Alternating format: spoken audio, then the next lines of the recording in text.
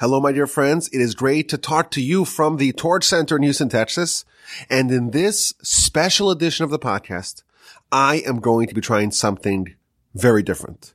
And before you send me any angry emails, I want to explain the concept of what I'm trying to do in this episode and in the ones that will follow in this series. I know that many of you have very strong feelings about COVID and the vaccines and the COVID vaccines and the mandate, etc., etc. And as I always say, I know nothing about politics or medicine or anything like that. But this podcast is not about COVID, but about a different epidemic, maybe even a pandemic, and one that to a certain extent is equally deadly, certainly on an emotional or spiritual or familial level. But unlike COVID, most people don't think of it as an epidemic, and certainly most people don't think of it as one that has a vaccine, one that has proven cures and prophylactics. Most people assume that it just is what it is, and there's nothing to do about it. So I wanted today, in this episode, to frame the discussion of marriage and divorce, and of course, marital discord and marital and relationship erosion in general. I want to frame it as a pandemic or an epidemic that has a vaccine that can solve the problem. And this is the first dose. Now, the reason why I'm comparing it to an epidemic with a vaccine is that it has, I think, like an epidemic, a certain element of virality to it.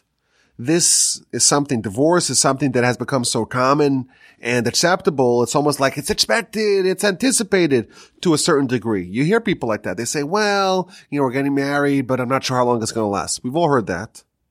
And certainly it's not something which is as taboo as it used to be. Make sure you get that prenup. Make sure you have an escape plan. Things happen. You got to be prepared. Now, of course, we're obviously generalizing here. This is not about everyone.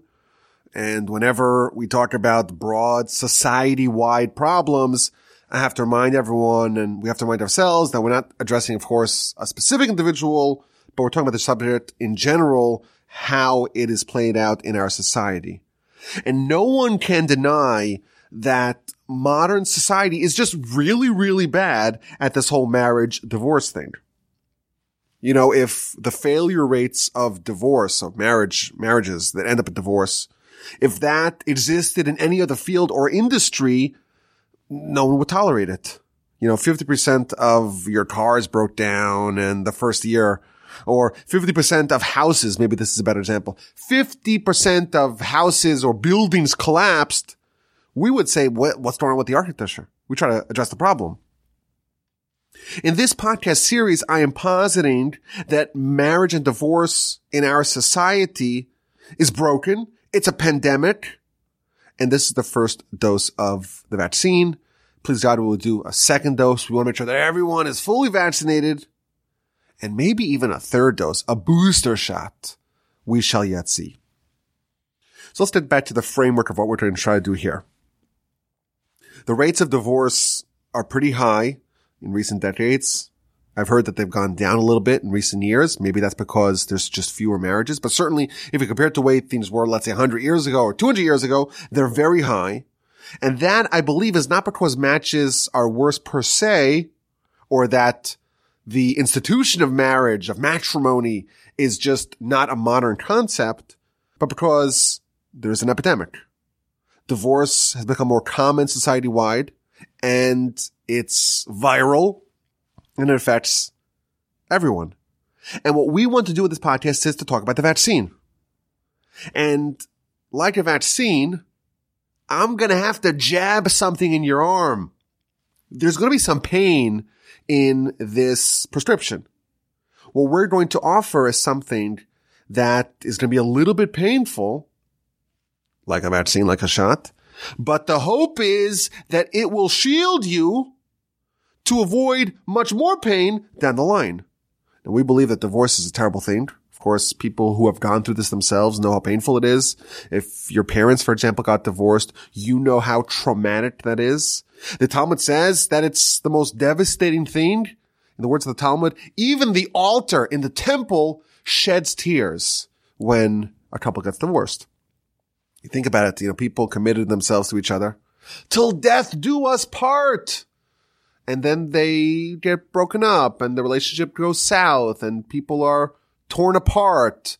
People are torn asunder by their relationship being destroyed. It's a terrible thing.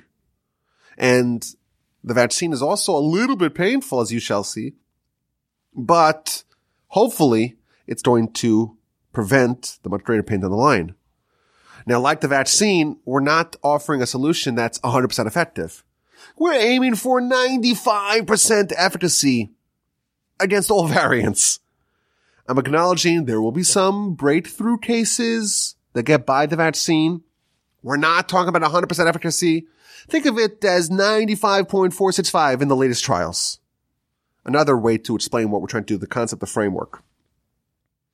Moreover, if you have comorbidities, the vaccine will be less effective. In this context, comorbidities means you have bad character and you have elements about your personality that make you a more difficult person to settle down and to have a harmonious and happy and stable and enriching relationship with another person.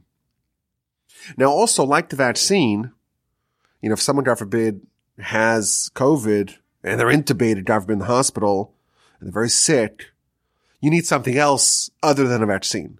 A vaccine is there to prevent the problems before they even arise. Once the problem is present, God forbid, then you need something more like a therapeutic, something more direct. It's too late to stop it with a vaccine. And similarly here, what we're going to discuss is a vaccine. If someone is already in a marriage that's falling apart, God forbid, they need a more direct intervention. It's too late, at least for certain elements of the vaccine. It may help, but we're definitely not promising the 95.7987% efficacy. Now, the first dose that we're going to cover in this episode is about choosing the right spouse. If you're going to get married, it means that there's one person in the world that's going to be your partner for the rest of your life. According to our tradition, it's not just the rest of your life when you're alive, body and soul bound together. It's your partner forever and ever and ever. Even in heaven, even in the afterlife, even in paradise, forever. You two are like two halves of one whole. And therefore, it's imperative to make sure that you make the right choices. Who are you going to settle down with? Who are you going to commit to? And we're going to try to offer in the first dose the approach and the various instructions needed to make sure that you select the right spouse for you, you find the right mate, you marry the right one. And we're going to orient our discussion on this week's Parsha. So I'm actually recording this on Friday, and we're about to go into Shabbos of Parshas Chayei Sarah. I'm not going to release this on Friday. I just generally don't like releasing new episodes on Friday. We'll release it either on Sunday or Monday. But in our Parsha, chapter 24 of Genesis, there is a very lengthy narrative about courtship and choosing a spouse. And of course, we know there are no needless stories in the Torah. They all have lessons. We're told that in general, the book of Genesis is supposed to be instructive for us. The stories of the forefathers are there to provide guidance for us. And we have the story, a whole chapter in the Torah dedicated to finding a spouse. Chapter 24 of Genesis. This chapter is the Torah's definitive guidelines for spousal selection. And what I want to do is to go through it and to break it down piece by piece to draw from it the important principles of how to go about this subject and what we learn, the lessons that we take away, that is going to comprise the first dose of our vaccine. This story is the prototype of how to find the right spouse. So let's begin. So chapter 24 is talking about, Sarah has passed already. Chapter 23, Sarah passes, she's buried. Chapter 24, Abraham is looking for a wife for his son, Isaac. Isaac is already, mature and ready to get married. And he is very particular about the kind of girl he's looking for.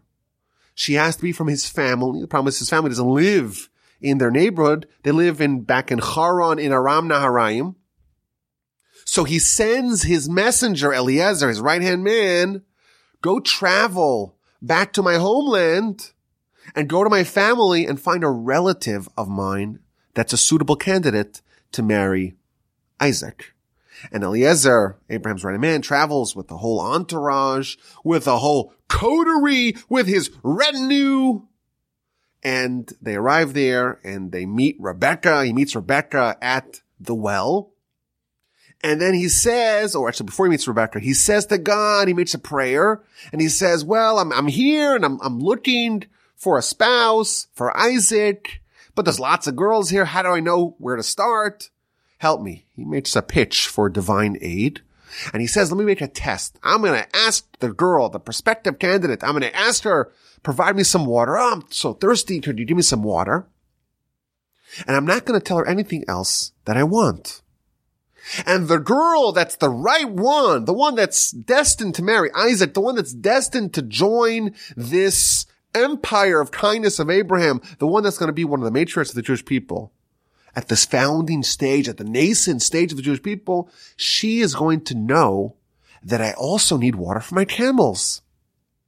And without being told, she is going to fill up water for the camels. That's his pitch. That's what he asks God for. And right when he finishes the prayer, Rebekah comes out. She struts out and she has her pail on her shoulder and she's gorgeous and she goes to fill up water and Eliezer runs over to her and says, can I have some water? And she gives him water and then she fills up for all the camels. Amazing. And he's like, what's your name? Well, my name's Rebekah and I come from this and this family. Oh, and come stay by our house. He's like, I can't believe it. This is a relative of Abraham. This is actually Isaac's first cousin once removed. This is amazing. And he goes, negotiates with her family. They agree to send Rebekah back west with Eliezer to marry Isaac. And the next morning they have some cold feet, but ultimately Rebekah travels back with Eliezer and she marries Isaac and they're happy and they're in love. And that is the end of the story, the end of chapter 24 in Genesis.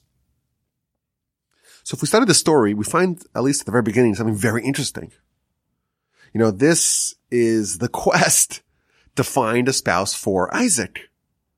And who goes to look for a spouse? Not Isaac. Not even Isaac's father, Abraham. Abraham's servant and confidant, Eliezer. The first thing we find that's really interesting is that the prototype of a story of seeking a spouse is done via an emissary. It's done via a third party. The principals are not involved. It's Eliezer, Abraham's servant, and he's actually dealing not even with Rebekah, he's dealing with Rebekah's family. Isaac doesn't go. Why would you offload this most important decision to an emissary? Why is the agent involved? Why doesn't Isaac himself go? So the first lesson we see, very important, very interesting, is that it's very helpful to have an impartial go-between to mediate between the parties for a few reasons. First of all, if a person themselves makes a decision, who do I want to meet? Who do I want to get to know? Who do I want to potentially develop a relationship with? Who do I want to marry? There is a risk of infatuation, of delusion. There are blind spots that we all have. And we've all been there when a friend of mine or a friend of ours, a friend of yours, is getting into a really dangerous relationship with someone and they're ruining his life and we can't stop it. And we say to them, try to, bang some sense into them and say, don't you realize what you're doing to yourself? This is a terrible person that's taking advantage of you. What are you thinking? What are you doing? And that's the problem. This is the first problem that we meet is that, we're looking for something, but we also have, hormones and desires and lust, and we could get deluded and we could get infatuated It's very dangerous. In fact, the commentaries on this particular piece of the Torah, they say that it's quite common that people try to find the most attractive mate. Oh, they're really gorgeous. They're really handsome. Oh, they have a lot of money. They have means. Look at the car they drive. Oh, they come from a very special family. They have power. They have status. All these things can potentially lead a person astray. All these things are not really as important as a person's character and what they want in life and what they value in life and what are their priorities and what do they want in a spouse. What matters is character and values. That's what's really important. And we see over here something really interesting. Sometimes when you use the services of a go-between, it's actually more beneficial because if they introduce you to someone they know both parties or they get to know both parties and they are not, part of this equation, they don't have any skin in the game. They're not the ones whose hormones are raging. They could be an effective judge of character, values, and priorities. They could test whether there is suitability here, whether there is compatibility here. And therefore, we see that just at the very beginning, Abraham is using an intermediate. And if you think about it, what's the classic way that people meet? Boy meets girl. They get to know each other. They fall in love. They spend some time together. Oh, let's settle down. Let's have kids. Let's get married. If you think about it, this is just a really poorly constructed system. It's almost like totally illogical. There's no other decision of this magnitude that you would do with such a poor system. Which college to go to? I don't know. Let me go to the bar and see which colleges strike my fancy. Which major should I do? What job? What place should I live? In all of these other important questions that we have in our life, we try to approach it logically. We try to do our due diligence. We try to research. We speak to guidance counselors. Who are we going to work for? Who are we going to hire as an employee? Well, let's do some rigorous interview process, top grading system. Let's find if there's a fit. Let's find if there's compatibility. What should we invest in? What stocks, investment, retirement accounts? Should it be a Roth IRA or a traditional IRA? Which for our sizable international audience, these are various investment accounts that are part of the American system. Should we have a 401k? Should we do matching? How exactly should we file our taxes? These are questions we talk to professionals about. It's a real estate deal. What do? Do we just sign the dotted line? Or do we walk the neighborhood, run the numbers, project the deal forward? Start a business. How do you start a business? You do your research. You write a business plan. You speak to mentors. But somehow, when it comes to the most important decision of your life, the decision that will affect you more than any other decision, the decision that will be the number one determinant of how happy you are in your life, of how healthy you are in your life, of what your children will be like, it's almost done, at least in a classical sense, on an ad hoc basis. It's illogical. If you think about it, it's a little bit, frankly, preposterous. Is it a shock that marriages that are poorly constructed often collapse? Doesn't make sense. Doesn't have to be like that. There is a logical, rigorous, stable, sane way to seek a spouse. Not just roll the dice, hoping for some chance, serendipity, not throwing darts at the wall and see what sticks. A logical way to do it. Now, I want to point out, just in truth, I feel like the world in general is coming around to this. A lot of dating today happens, or at least is facilitated via apps and algorithms. It seems like this idea of having a matchmaker, having a go-between is actually gaining steam in the world at large. But the first thing we learn here, the first element of our concoction in our vaccine, is the importance of a matchmaker, of a go-between to help ensure that people find a suitable candidate. Another point here. There's no dating as an antidote to loneliness.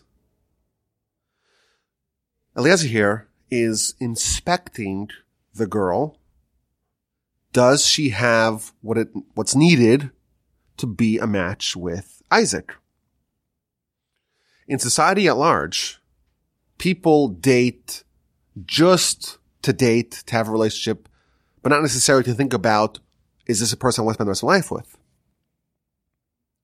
And I'll tell you something again, we're acknowledging this is a vaccine. I'm about to jab you with a little pain in your arm.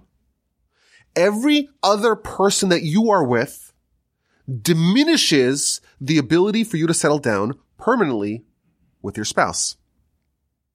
The Talmud tells us, this is one of those Talmuds that when you hear it, you don't forget it. The Talmud tells us that if there's a second marriage, so he was married once to someone else, she was married once to someone else, and now they're having a second marriage, it's an attempt to try it again. Again, just to clarify, each one of them were married to different people. The Talmud says that on their wedding night, when they finally go into bed together, there are actually 4 people in that bed. That's what the Talmud says. Meaning that all the people that you're with, all the people that you have a serious relationship with, all that is part of your permanent baggage that you take with you. And again, we're very careful here not to judge anyone, not to say, oh, you made mistakes. Oh, you dated these terrible people, or not even terrible people. You made poor relationship choices. You're doomed forever. Of course not. But again, as a principle, if we have the ability to decide what's the best way forward, again, we're trying to be as realistic as possible. What are the conditions to get that 95.87432% efficacy? We learn that the dating process is there to determine whether or not there's suitability, and not just to have a relationship, because that is going to imperil or make it at least much more difficult to find harmony and peace with your spouse. Every relationship that you maintain becomes a permanent part of you. And therefore, the best way to do this, the vaccine's way of doing this, is to decide, to find out, to determine who it is that you want to spend the rest of your life with, and reserve yourself for them. And again, I apologize if this is painful. Remember, this is a vaccine. It's painful. That's what you signed up for. Now, Abraham, he gives a very important instruction to Eliezer before he goes east to find a spouse for Isaac. He tells him, and he makes him swear, not to take a Canaanite woman for Isaac.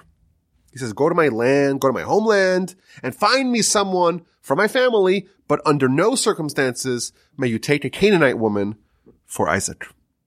Now, I think this rings to us as, controversial to modern sensibilities. What about diversity? What about multiculturalism? Why is he being so particular? It's got to be for my family, for my hometown, for my people, for my family, the relatives of mine. So we see another point over here. Pedigree and background is very important for the purposes of compatibility. Our question over here is simple. We're looking for a spouse that's the best candidate to have a very good relationship with. A relationship that becomes immune, 95%, to divorce. It's really good. It's a happy, harmonious, stable relationship. And we want to know, is this person a good fit, a good candidate, or not? And here we see that family and background matter. And indeed, the studies have shown the more differences there are in the spouse's background, the more hurdles needed to overcome, and the more likely it is that the marriage will fall apart. The more differences, those differences are going to augment and lengthen and make more difficult the acclimation process needed to take 2 different people from 2 different backgrounds, entirely different ways of interfacing with the world, to have them meld into one, to have them become one flesh. That's very difficult to begin with. The more differences that they have in their background, in how they see the world, all that is going to exacerbate the acclimation process. And therefore, if the objective is to have a union that lasts, a union that endures, a union that will not suffer the terrible fate of divorce, the best thing to do, the logical thing to do is to try to minimize the differences between the spouses. So if one of them, for example, is a Jew and the other one is a non-Jew, there's now a religious divide between these two. What's going to happen when one spouse wants a menorah and the other one wants a tree? What's going to be when one prefers this religion and one that? You are inviting marital discord and fragmentation. What about cultural differences? One is an American and one comes from France. Okay? I know we're allies, but still, they're different. One comes from the United States and one comes from, I don't know, Pakistan or Russia or whatever. There are now cultural divides, social divides that are going to make it more difficult for these two people to harmonize into one. People have certain implicit expectations about how things ought to be, and you can be inviting friction. What about political differences? People take politics very seriously, I've been told. And of course, I know nothing about politics, but if one is a staunch Republican and one is a staunch Democrat, and they take it very seriously and they know about the issues and the candidates and the people and all that, what's going to be? They're going to be fighting. Is it worth it? Does it make sense to invite people or to consider people who are going to be so different and have another reason to fight over?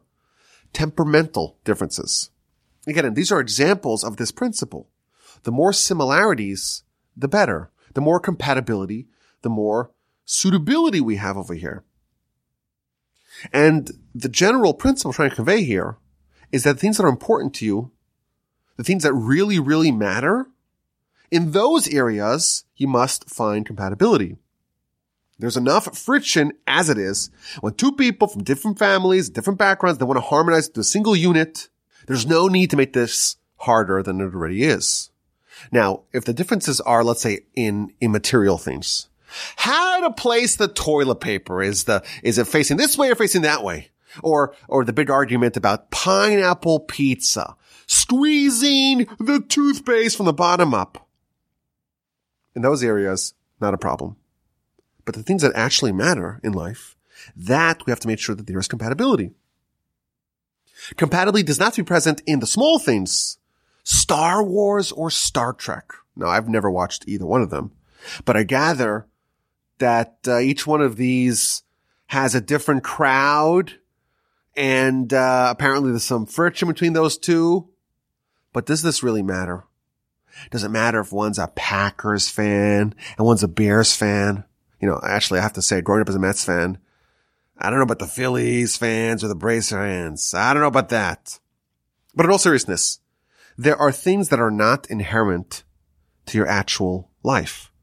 Those things, it doesn't matter if there are incompatibilities. I like to think of relationship compatibility as like a pyramid. The bottom of the pyramid, the base of the pyramid, are the things that actually matter. The character, values, priorities, what kind of life you want to live, what kind of home you want to have. What are the things that really matter to you? And as you get further and further up, the Star Wars or Star Trek, that's the tip of the pyramid. It matters very, very little. You know, was it a blue and black dress or a white and gold dress? Did you hear Yanni or Laurel? Or sports, or taste in music, or movies, or art, or literature. Oh, we both love this band. That's a very poor reason to establish a relationship upon. Now, I will point out, podcasts actually matter. If they enjoy the Torch podcasts, they're a keeper. They're intelligent. They're sharp. They're witty. They're on the ball. They're probably handsome as well. Of course, we're making a joke here, but there is something to that. If on the intellectual principles, on the emotional principles, the values of the life, the things that actually matter, that actually are the foundation of a person's life, if those things are aligned, it's okay if you have different food choices and different entertainment. That's fine. As long as the bottom of this compatibility index is aligned. The nonsense should not dominate the compatibility evaluations. The fact that you have different interests, that's okay. Maybe that's even better if you have different interests as long as your priorities and your ideals and your values are aligned. The essence of life is who a person is. The values, the character, the ambition, the aspirations, the family, what are you living for? What do you want to accomplish in life? The preferences and entertainment, that's a very small part of the essence of life. And if that is the basis of a relationship, we both love the Longhorns or the Aggies or the Lakers. That's a very weak foundation. That building is liable to collapse. Now, I did have a pet theory. Why is there such an obsession with Star Wars and Harry Potter, Lord of the Rings, all these fantasy works of fiction that talk about a different world? So I mentioned Star Wars and Star Trek and all these things. I figured I'll share with you my pet theory. This has nothing to do with the vaccine, so you can skip this. But I figured I'll tell it to you. You could add this, if you disagree with what I said, you just add it to the angry email about the vaccine. Just add it as a subtitle or a footnote in your email. And the email address is, of course, rebelwojibah.com. So my theory as to why people love these kinds of entertainment is that humans, we have a soul. And the soul comes from a different world. And the soul yearns to leave this world and to go back to a different world. It's almost like we have this innate pining and yearning for a different world. Of course, we believe in Olam Haba, world to come. We're obsessed with it. But society at large that doesn't focus as much on the afterlife, the world to come, they're going to seek a replacement. And that's why there's such popularity in all these parts of entertainment that deal with a different world. Again, this is my total pet theory. I made it up myself. If you don't like it, just add it to the email that, about the vaccines. Okay. So we have a few points over here. Let's just recap where we are. We're trying to find the divorce vaccine. And dose number 1 is about marrying the right person. And we said, we have some guidance here in the Torah, and it's telling us to approach these things logically as we would do any major decision. Use the services of an impartial third party who's not deceived by lust, who's not deceived by infatuation. We want to avoid situations that could lead to catastrophe. We want to see things clearly. It's helpful to have a sounding board, someone else who could help us. And then we see about what we're looking for, the values and priorities in the background. That's critical because acclamation is hard enough as is. Don't exacerbate it. Now back to the narrative in Genesis chapter 24, we see that Abraham, not only does he give instructions to Eliezer to not take a Canaanite woman for Isaac, instead to go to his family, but he makes him swear to that effect. Now, the verse tells us that Abraham trusts Eliezer with everything. He runs all of Abraham's affairs. Abraham trusts him completely with material matters, but with respect to who he is going to choose, or who is going to select for Isaac, in that matter, spousal selection is more important than money management. And Abraham's more concerned about it.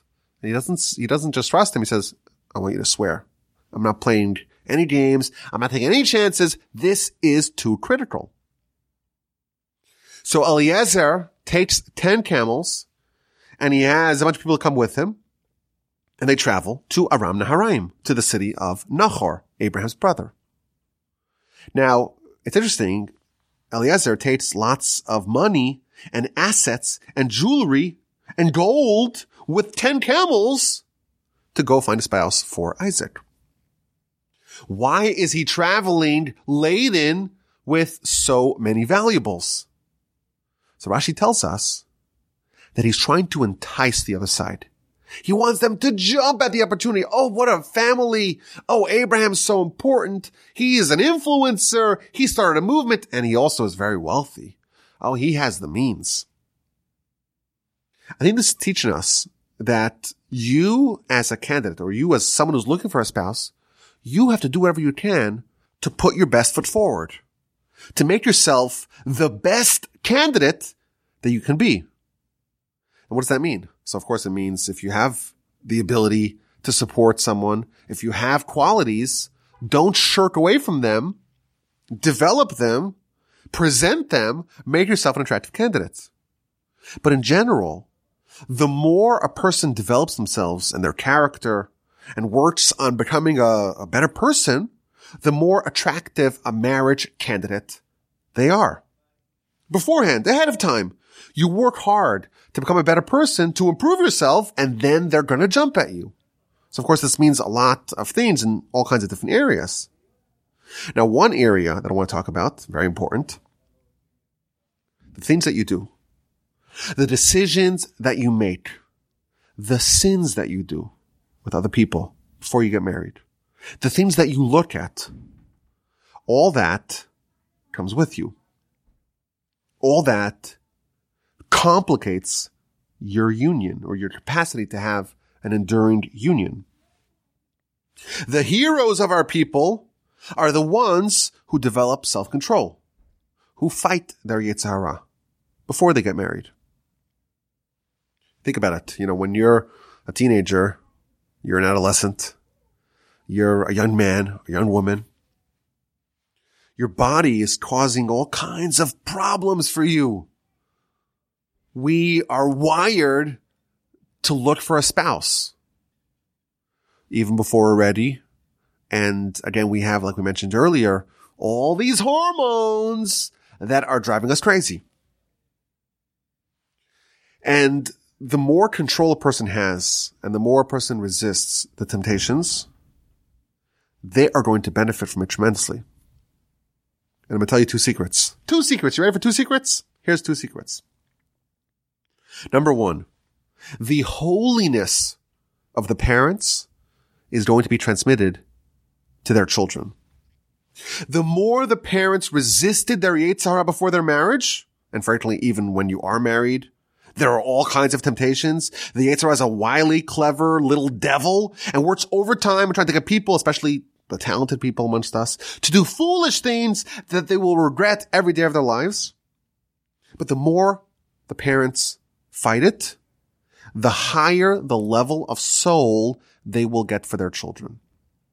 You want to have special children? You want to have talented children? You want to have pure children? One of the ways to do it, this is a secret, but it's true, proven, documented, and also found in the more exotic sources. One of the ways to do that is to ensure before you get married that you maintain your holiness and fidelity. That's secret number one. Secret number two, and this is maybe more applicable to men than women, but I guess it would apply to both. The more you overcome your temptations, and the more kinds of temptations that you forego when it is forbidden for you, all those things that you forego or forwent, how do you say that? Forgoed or forwent? All those things the Almighty will give it to you in a permissible way.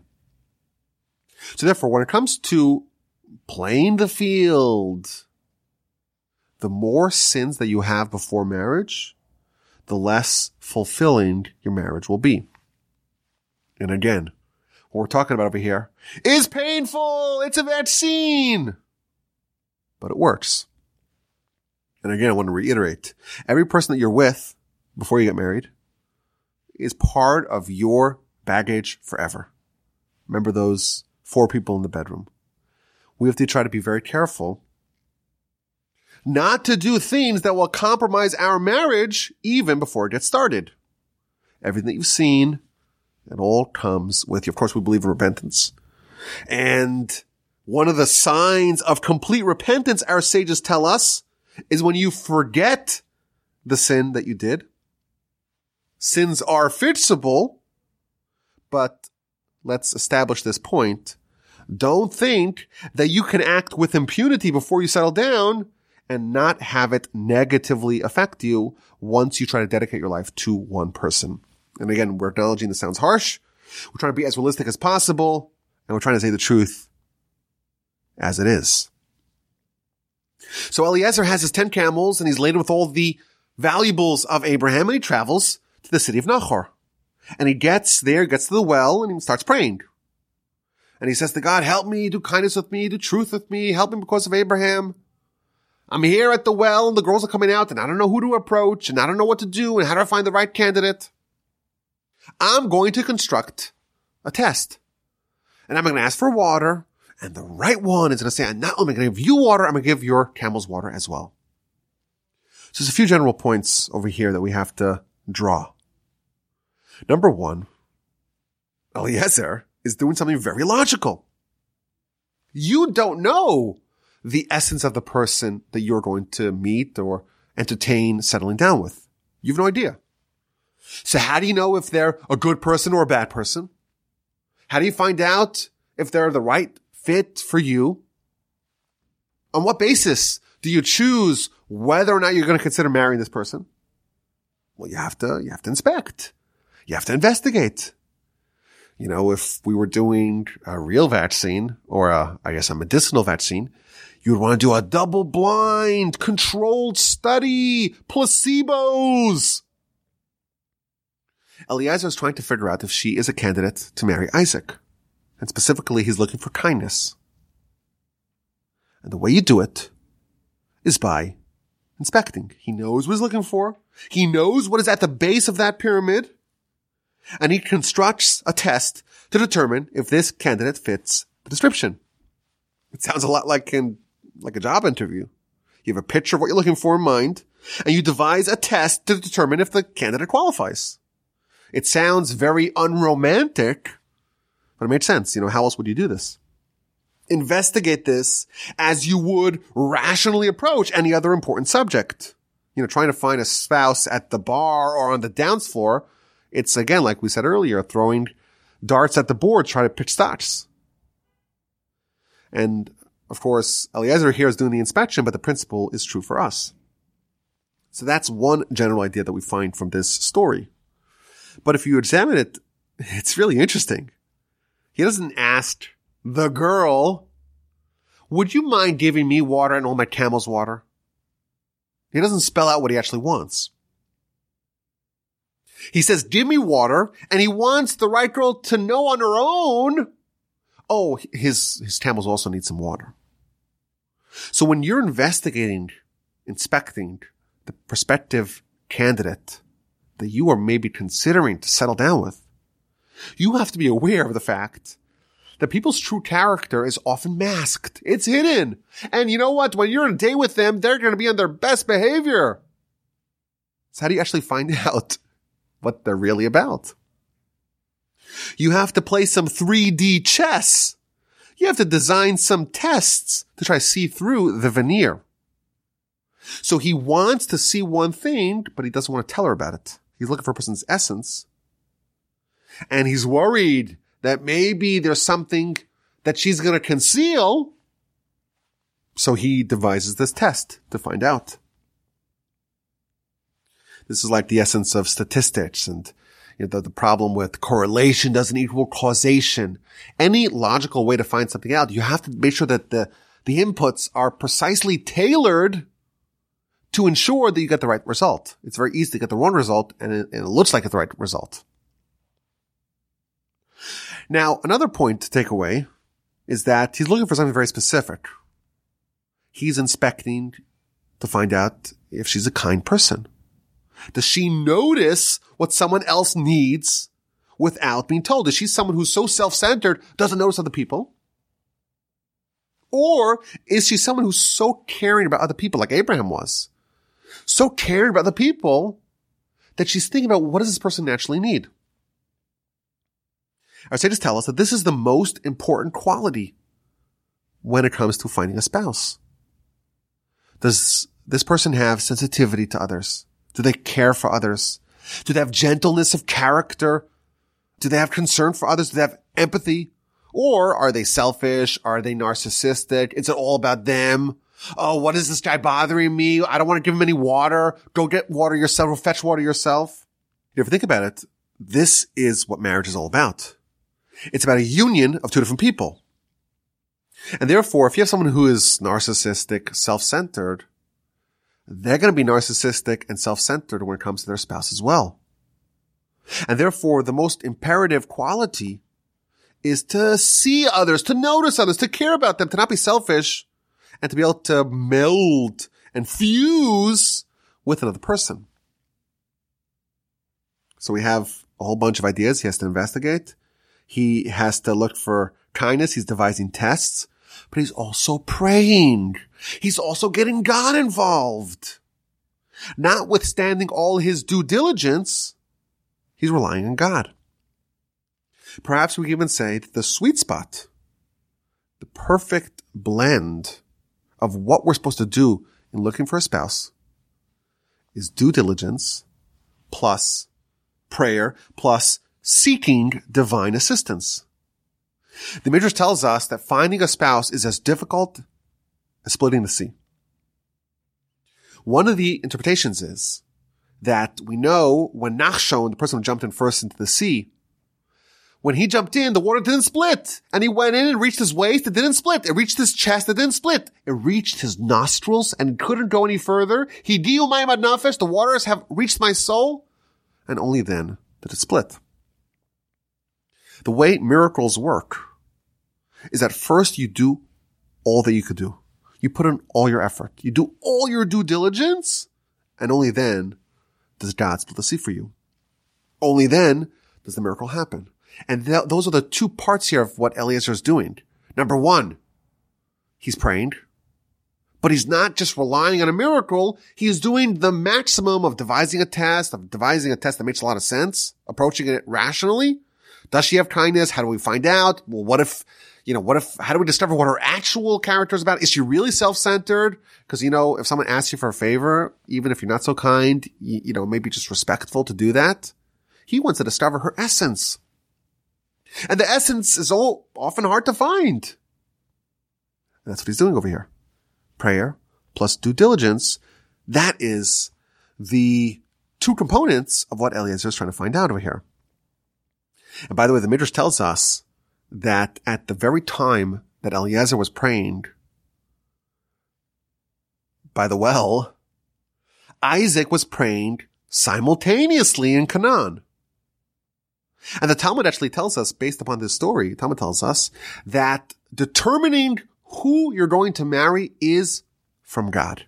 Not only that, the Talmud tells us, the book of Mokrat on page 18b, there is a principle that is featured in the Torah, in the prophets, in the writings, in all three parts of our Tanakh.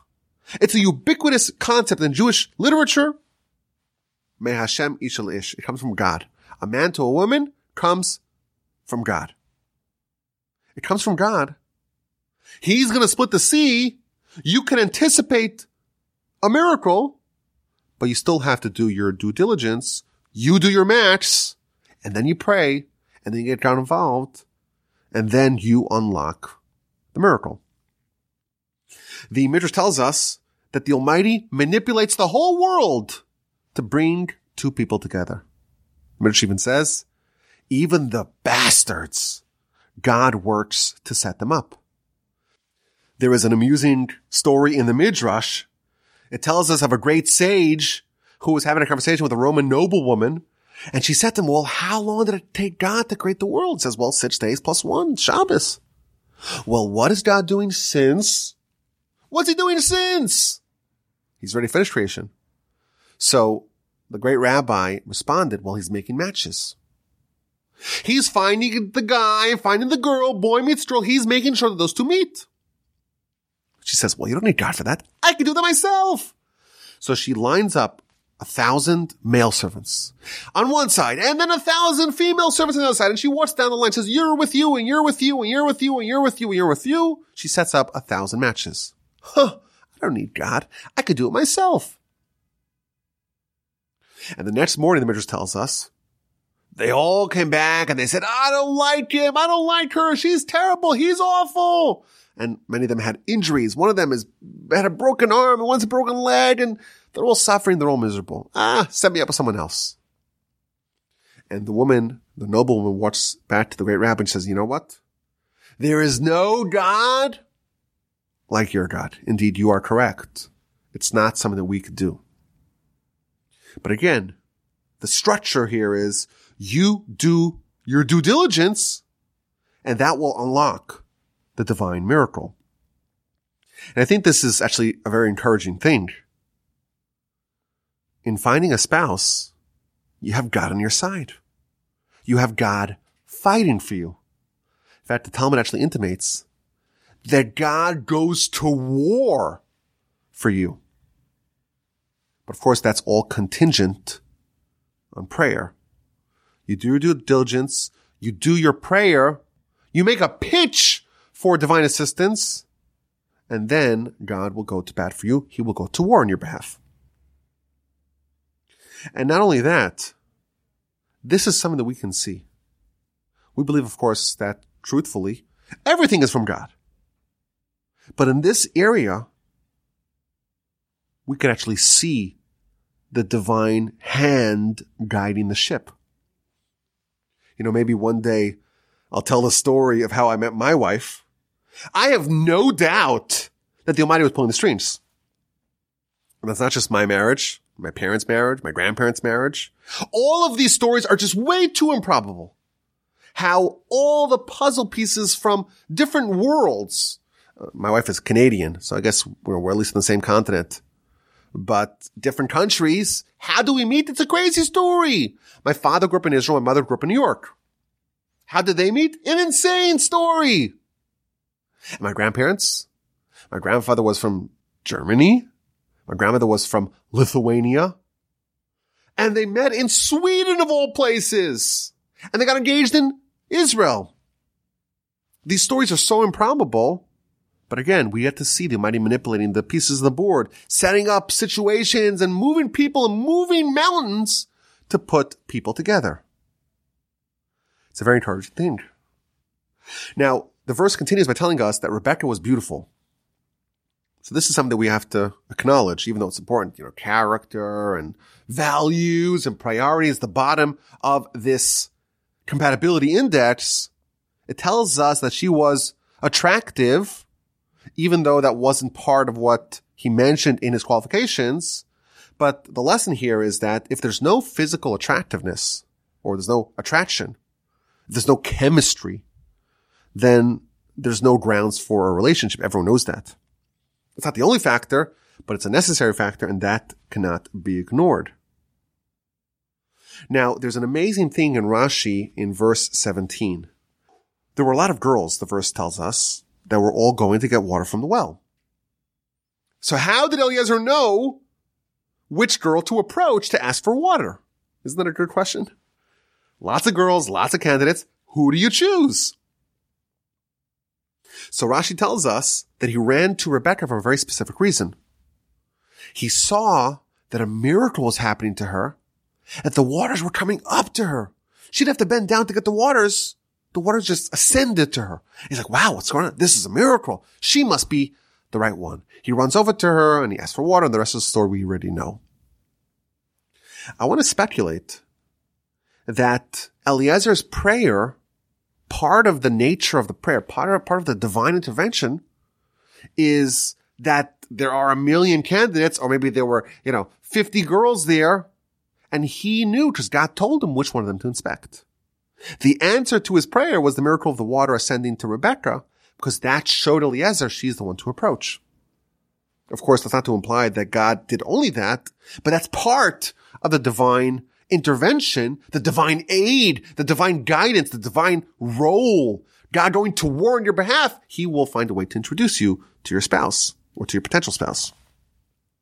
Again, you could drop the ball. It's not like we have no role to play. We have to do our due diligence, and we have to know when to pull the trigger. Sometimes God delivers on a silver platter the person who you're supposed to marry, and because you just make a poor choice, because you don't seize the moment, because you don't pull the trigger, don't blame God for that. We have a role to play here too. But part of what God does is going to give us the opportunity to meet the right person for us. Now, the Midrash tells us that Rebekah didn't go to get water from the well every day. This was the first time in her entire life that Rebekah went out to get the water. Again, that's part of the miracle. The Almighty ensured that she will be there and he will know to approach her.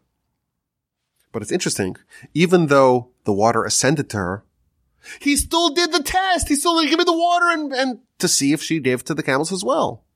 The miracle that happened with the water ascending to her, that does not trump the importance to do due diligence. The serendipity does not justify stupidity. Maybe that's a good bumper sticker. Serendipity does not justify stupidity. So Eliezer asks her for water. She gives him water, and she gives to his camels as well. And then he gives her, in verse 22, he gives her jewelry. Before he knows anything about her, before he knows that she is from Abraham's family, he is so convinced he gives her jewelry ahead of time. Now, there's an amazing Rashi here. Rashi points out that the jewelry is hinting at a lot of very advanced things that happened to the Jewish nation down the line. It's hinting at the collection of coins per capita. It's hinting at the 2 tablets. It's hinting at the 10 Commandments. It's kind of like an unbelievable Rashi. You know, Isaac, Rebekah, and I were married. Jacob's not born. We're a long way away from Sinai, from a nation happening here. It's very distant in the future. But the lesson here is, it's a very profound idea. We are now at the very nascent beginning of something that will eventually, hundreds of years later, result in a nation at the foot of the mountain, at Sinai, getting Torah, hearing the 10 Commandments, getting those 2 tablets, and there's something that's getting started now that's already beginning that process. I think this is trying to impress upon us the long-term thinking that's needed to make this work. Before the engagement, what's already being featured here is something that's going to happen only centuries down the line. This is the founding of something very, very big. And it's just 2 people. They're having this interaction with the camels, right? But already at this very early stage, the nation's being formed. And that's going to press upon us that, you know, all of our history, think about it, like we mentioned earlier, the person that you choose to live with, the person that you choose to marry, that's your partner forever. And that long term, think so far down the line, is critical to help you make the right decision. You know, if you think about it, it's a little bit nerve-wracking. You know, how do you know who to marry? How do you know who to pop the question to? Because, again, we're thinking about what's happening hundreds of years down the line. If you make the wrong choice, if you pop the question to the wrong girl, it could corrupt you for centuries. It's going to mess things up. And I'm not a prophet. You're not a prophet. The joke that I always make is that I work for Torch. We're a non-profit organization. And a human can't possibly know what's going to happen in life. You don't know what's going to happen 10 years from now. You don't know what aspects of life are going to reveal maybe very bad or threatening or damaging or destructive characteristics in your spouse. How could a human possibly make a decision to say, this is the person I want to spend the rest of my life with? Not only that, the rest of my afterlife with. How do you know? Everything is at stake. Your entire future is at stake. Are you confident that you can make that decision? So the answer to this is very critical. This is an answer that could save lives. This is a very big part of the vaccine. And I heard this from maybe the most reputable source out there. We could solve this problem in 1 minute. We're told what to do. If you do what you need to do, you don't need to worry about God. If you are doing what's right, you're looking for what's right, you figure out what your compatibility index pyramid looks like. You know what you need. You know what's important to you. You've worked on developing yourself into a good candidate. You put your best foot forward. You've prayed your heart out. You've beseeched God to have him help you. You've done the test. You know what you're looking for, and you found suitability and compatibility in the spouse, and the potential in the candidate. You've done everything you could possibly do. Once you've reached that point, there's no responsibility on your shoulders. You don't need to know the future. You can't possibly know the future. You don't know. You're a fallible human. But God is infallible. And once you've done everything you can do and you've prayed to God, you've cried your heart out, the rest of the responsibility is not on your shoulders. It's on God's shoulders. You don't need to worry about that. You can't possibly worry about that. You cannot possibly calculate that, but that is not your responsibility. Now, if you want to live with someone for a couple of years to inspect them, let me live with them for a couple of years, and then we'll find out. I want to reveal to you the following statistic. Statistics show that the longer a couple stays together before they get married, not only does this not help, it actually detracts from their likelihood of having a good, happy, harmonious marriage together. So there's no way to have a guaranteed outcome. There's no way. You have to jump into the abyss. But when do you jump into the abyss? You jump into the abyss once you've done everything that you can do, once you've inspected everything that it is that you're looking for, everything that's important to you. You know exactly, you've done the time, you've spoken to the counselors, you've done the time to figure out, you've invested the time to figure out what it is that matters to you, what is the base of your pyramid. And you've met someone, and it's a person that you like, you're attracted to them, you have chemistry, you enjoy their company. And they seem to fit what you're looking for.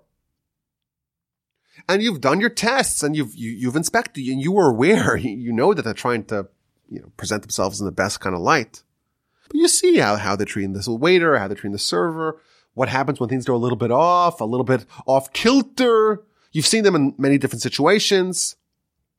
They're pleasant, and they're nice, and they're kind, and they're enjoyable, and they seem to be a happy person, and they seem to be a healthy person, and you share your values with them, and the priorities in life, and what you want out of life, and what they want out of life, it seems to match. You've done what you can. Now it's time to jump into the water and let God split the sea for you. You cannot wait. You have to jump in, because it's not going to split unless you're in the water. Jump into the abyss and rely on God. He's going to catch you, and you'll be in good shape. It's not going to help you to live together for 5-6 years. It's not going to help you. It just doesn't work. And the statistics back up what I'm telling you. So this is dose 1. Come on, how painful was that? It wasn't so painful. This is dose 1 of the divorce vaccine. We want to make sure that the epidemic doesn't affect you. And dose 1 is how to select the right spouse. We want to approach it logically. This is the most pivotal decision of your life. Why would you make the most important life decision in a totally illogical fashion? And we have a story that serves as a model, and we take away a lot of lessons to use the aid of an impartial third party. Seek compatibility. Of course, it means a lot of different things. The more similar you are, the better. Understand the compatibility pyramid. What's important? What's a deal breaker? What's trivial? Try to construct tests and investigation to determine if the person fits the bill. Dating as inspection to determine if there are grounds for a relationship, not actually a relationship itself. Put your best foot forward. Make yourself as great a person and as desirable a candidate as possible, but do your due diligence and rely on God. Prayer. The Almighty hears everything you say. And by the way, prayer doesn't have to be in a shul. It does not have to be in Hebrew. It does not have to be ritualized. God is fully proficient in English, and He is the ultimate matchmaker. Trust Him. Let Him take responsibility. It's not your concern. You do what you can, and let Him do His job. This concludes dose 1. If you finished it, if you're listening to this, you now have one check on your vaccine card, but you're not fully inoculated. And again, I'm acknowledging it's painful. There's a needle jabbed into your shoulder, but the objective is to try to save you from much worse pain. Of course, we can't guarantee 100% efficacy. We're talking about 95.4387% of the time. And there are variants, and there are going to be breakthrough cases, and we still need another dose and maybe even a booster. But we, of course, have to wait a couple of weeks until the antibodies get activated. Until then, I'm wishing you the best. And with love from Houston, Texas, from the Torch Center, you take care. Have a fabulous day. I hope that you have a happy, harmonious, enriching life. And as always, my email address is rabbiwolbe@gmail.com. I imagine that I'll get some vaccine emails. Just send me the emails. It's okay. I can handle criticism. It's not a problem. Send me an email, rabbiwolbe@gmail.com.